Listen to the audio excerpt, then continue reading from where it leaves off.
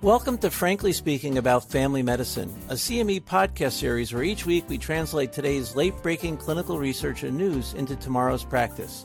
I'm Dr. Frank Domino, professor in the Department of Family Medicine and Community Health at the University of Massachusetts Chan Medical School and editor-in-chief of the 5-Minute Clinical Consult. Be sure to visit primed.com/podcast after the discussion for more information about today's article and to claim CME CE credit.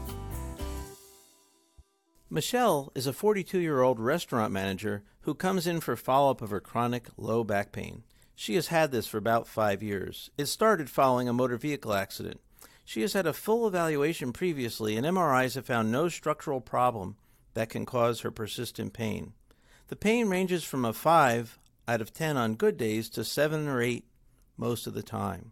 The pain is often worse when things are very hectic at the restaurant, and she feels like she does too much. She does very little besides work because the pain bothers her in both social and other settings. She has had physical therapy and seen a chiropractor without any benefit. Currently, she is taking ibuprofen, 800 milligrams 3 times a day, and duloxetine, 60 milligrams a day. She has told you she does not want anything like an opioid to help control the pain, but occasionally uses cannabis at bedtime to help her to sleep. She's frustrated how the pain has taken over her life and looks for something new. Hi, this is Frank Domino, and joining me today is Alan Ehrlich, Associate Professor in the Department of Family Medicine and Community Health at the University of Massachusetts Chan Medical School and the Executive Editor of Dynamed. Hi, Alan. Hi, Frank. Chronic back pain, a hugely frustrating topic. What's the current standards for treating chronic low back pain in the community? Well, the problem with chronic low back pain is that because there's nothing that works on a reliable basis, there's a wide variety of things that are tried, and often it seems like for patients it's trial and error to get something that helps. Things to think about for it would include non-pharmacologic strategies such as exercise therapy, mindfulness-based stress reduction, spinal manipulation such as chiropractic treatments or osteopathic manipulation, Tai Chi, yoga, and acupuncture. All these have been tried with varying degrees of success. You can also consider pharmacologic interventions. Obviously, nonsteroidals are often used right from the get-go, but they can be continued. And you can get the SNRIs, such as duloxetine, if non-pharmacologic therapy fails. Opioids are considered a treatment of last resort. We all know that they're fraught with risks of side effects, dependence, and potentially abuse.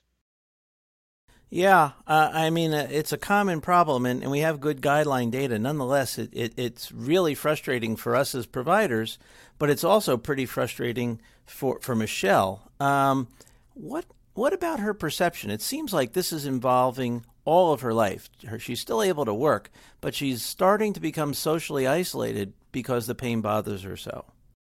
So we know that different patients deal with pain differently, and some of this is due to the patient's perception of what the pain means. For some patients, pain means there is something wrong, and the inability of clinicians to identify what the problem is does little to reassure the patient that everything is okay, because their body keeps telling them that everything is definitely not okay. Often, patients interpret a well-intentioned explanation that the imaging tests are normal as, "I was told there was nothing wrong with me."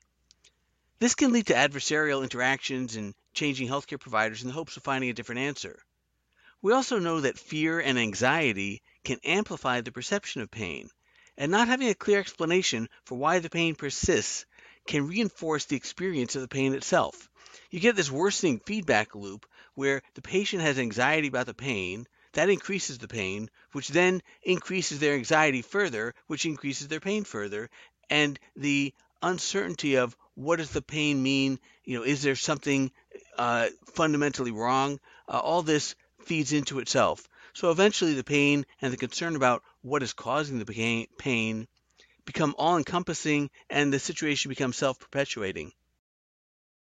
That is very true. That self-perpetuating cycle is very, very worrisome. There's been some recent literature about a process called pain reprocessing therapy. Can you tell me about it?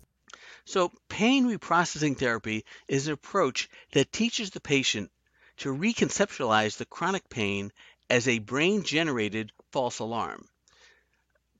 pain reprocessing therapy shares some concepts and techniques with existing treatments for pain and with cognitive behavioral therapy approach for treating things like panic disorder. There was a randomized trial done recently of 151 patients with chronic low back pain. A little more than half were female, and the average age was about 41, and they all had pain of at least 4 out of 10.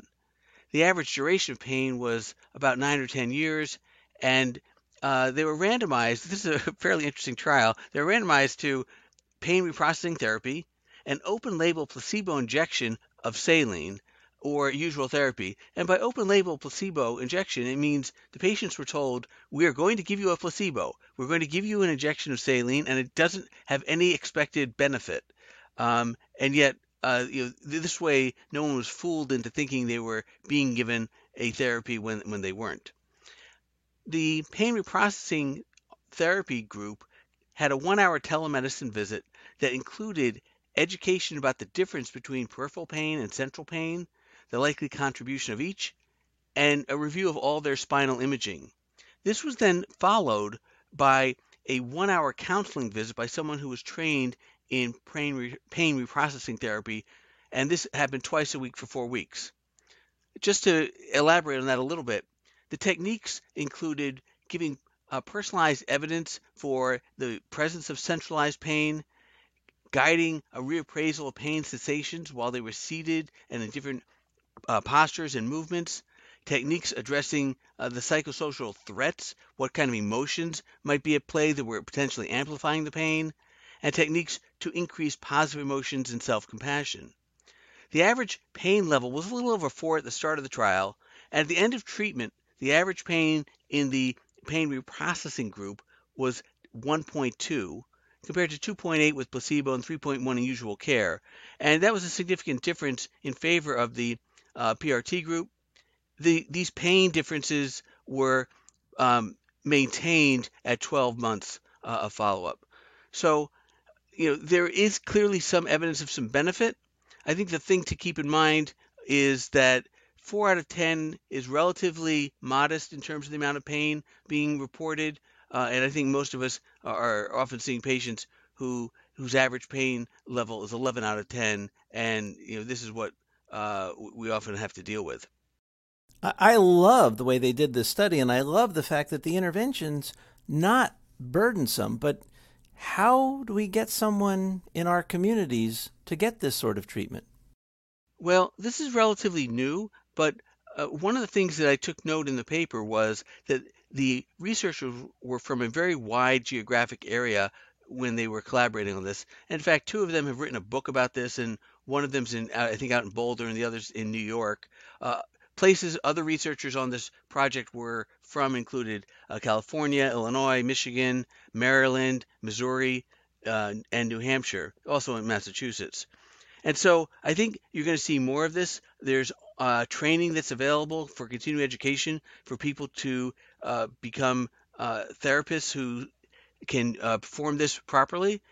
I think one of the things to keep in mind is that initial visit where they're setting the stage was an hour visit, and a lot of us don't have the luxury of having an hour with the patient to go over not only all their past medical history and their films and everything that's been done, but also helping them start to understand different types of pain and what it means when you have pain but there's no obvious structural abnormalities. So I think there's a big potential for this to be more widely available in the future, but we're going to have to think about how we incorporate it into the healthcare system.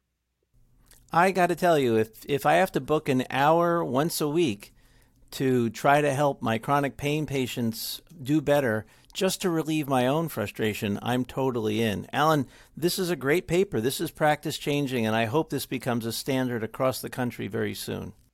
Thanks, Frank. Practice pointer. For your patients with chronic low back pain, consider psychological therapy that incorporates changing patients' beliefs about the causes of their pain and its significance. Join us next time when we talk about the new guidelines concerning concussion in teens. Thank you for listening to Frankly Speaking About Family Medicine, brought to you by Pri-Med. To claim credit and receive additional information about the article referenced in today's episode, visit primed.com/podcast. And see you next week.